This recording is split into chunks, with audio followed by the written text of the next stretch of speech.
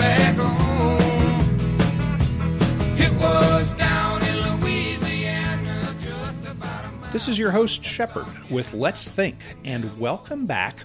We are talking about logic today. We're talking about logical fallacies and reason and how not to let people pull the wool over our eyes, how to be savvy consumers of information. We should keep in mind that there are a lot of people out there competing for our brain space. There are people out there that are using very sophisticated methods to make sure that we buy their products. And sometimes these products are toilet paper or cigarettes or beer or religion or whatever. There are a lot of products out there being sold. And some of them are good products, and it would make good sense. I'm a businessman. I definitely like to package my products and services in an attractive way, and I definitely use advanced persuasion techniques to encourage people to buy my products and services and my ideas. So it's not necessarily a bad thing, but I do think we would all be very wise to be savvy and aware of what's going on. So let's talk about a very common fallacy, something that people do just constantly, and this drives me crazy. Many of my best friends do this, and they're even in the liberty movement. History buffs and conspiracy buffs do this, and they'll give an anecdote, and it's not really something that proves the whole point. This is common in the health movement also. And so here's a common thing that people will do.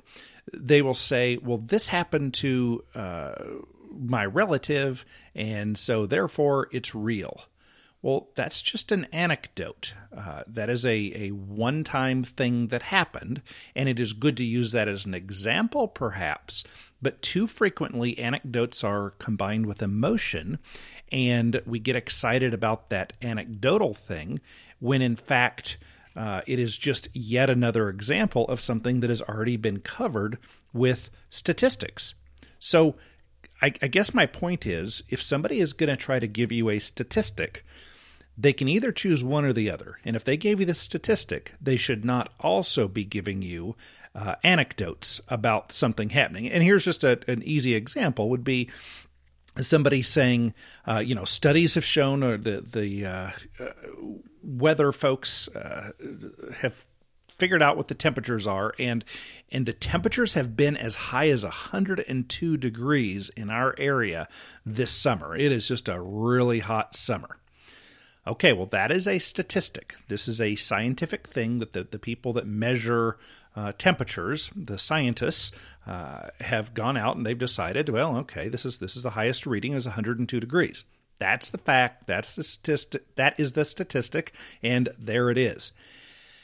The challenge then becomes when somebody's trying to impress you about how hot it is, when they then say, oh my gosh, we have, Jennifer on the line, and she says that it's 101 degrees at her house. That is just ridiculous how hot it is.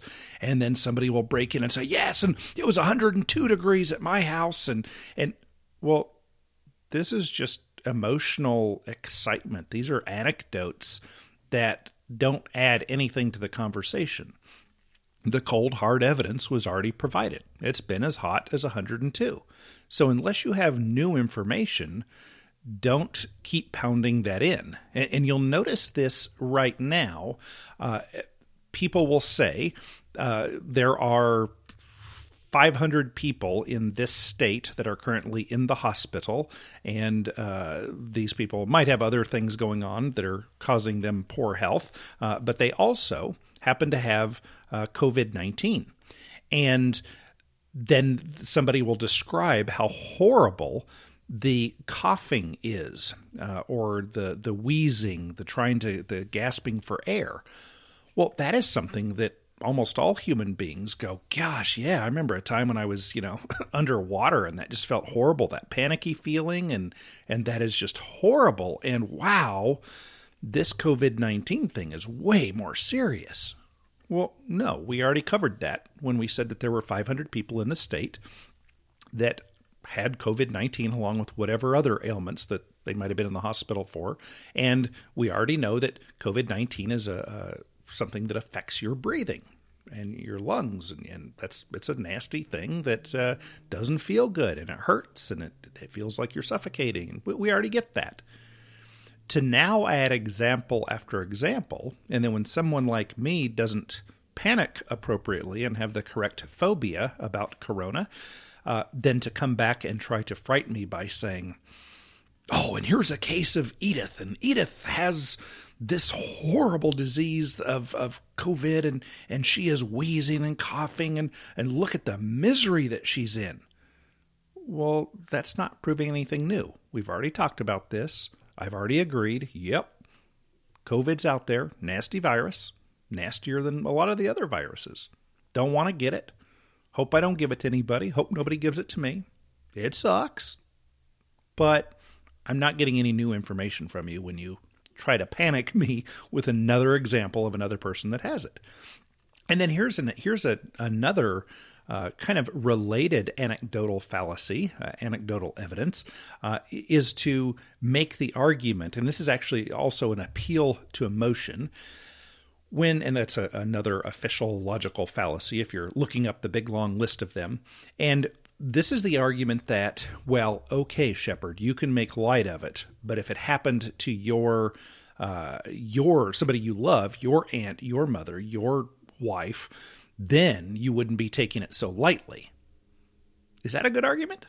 Absolutely not. Because basically what they're saying is, well, right now, Shepard, you are looking at things with a level head. You're not emotionally tied to them. You're looking at it from a logic, reason, science type perspective, and you are coming to a certain conclusion. And then they're saying, but if something happened in your life that took away your ability to be logical and reasonable and calm and scientific, and you were now overcome with emotion, then, Shepard, you would be emotional, and you would think emotionally. Well, of course I would. Then you should stop listening to me. If I'm too close to it, I probably don't have as good of a view as if I have the 30,000-foot view from above. And this is often done by people who are saying, I was actually there. The fire was so hot. Well, we already know fires are hot. And I appreciate that you were running out of the burning building, but we already know that burning buildings are hot. And don't try to appeal to my emotion by saying how you felt the hair on the back of your neck curling up. Well, yeah, when it's really hot, that's what happens to human hair. This is an emotional thing that doesn't add anything of substance to our mature, reasonable, scientific, logical, reasonable conversation. Being aware of these fallacies, along with others, can really help us weed things out, can't it? And can you think of things? I bet you've already, if you've listened to any news, I'll bet you've heard a couple of the ones, just the ones we've talked about already. I'll bet you've heard several examples of each just today. And if you haven't, swipe your smartphone, not while you're driving, swipe your smartphone and look at any news item, any news article, and you are going to find examples of these fallacies there. And you can point them out and go, oh yeah, that one, they're just trying to get me all emotional about something, but they've already given me the science behind it or the statistic. Well, they shouldn't be combining those. Or they're trying to say, well, yeah, but if you were emotional about it, you wouldn't be thinking straight. Well, of course I wouldn't. It's fun to be able to see when people are trying to pull things over. This is like most commercials. When I have a commercial for my business, I like to sell the sizzle, not the steak. Have you heard this term before? It's a big thing in advertising is people don't buy something or they don't get interested in something based on the cold, hard facts. They're interested in it because of the emotion. So you sell the sizzle, not the steak. Isn't that interesting? Think about that in commercials. Think about it when you hear my commercials. Yep, there I go. I'm selling the sizzle because I know human psychology and I'm going to work within it. And again, it's not always a bad thing. The sizzle is delicious. I eat steaks because of the sizzle, not because of the nutritional value they provide. It's the sizzle that I'm buying. But I should at least be aware of that. So I'm not the chump. I'm not the patsy in the case. Now, I have talked about the scientific method, and I want to make sure that that we both appreciate the distinction between the scientific method and scientists, or settled science. Now, these are different things. The scientific method itself is a systematic way of looking at things and coming up with answers. And that's good. Scientific method is wonderful. Now, is it bastardized? Yes. Is it sometimes dishonest? Absolutely. Can you imagine if a tobacco manufacturer has a study done, they pay the university, and so lots of people are getting paid their salaries and students are getting to go on field trips and do all kinds of wonderful things. Do you think maybe there's a good chance that the result of this study, this scientific study, would be that tobacco isn't so bad? Well, of course. And if it's somebody that doesn't want tobacco and they're paying the bill, do you think maybe it'll come out saying tobacco's bad? Of course it will. If the United Nations is funding a study on climate change, do you think maybe they'll say it's a horrible problem? Do you think maybe that will be the solution or the result that the scientific study comes up with? Well, of course it will be. So I don't trust everything that a scientist says, and I suggest that you also be very careful. It's the scientific method that is good, not necessarily the process as it exists today. And we have to realize that the process will sometimes be dishonest. Sometimes it will be corrupt. And we're going to take everything with a grain of salt, as we always do, because we're savvy consumers of information. If we're not, we're going to end up losing in life in a lot of different ways, which is why we're examining this whole idea of logic and reason. That's why we're doing this. And let's do some more of it right after this break. Come back and we'll have some more fun. The Let's Think Show website is openlyvoluntary.com/Let's Think.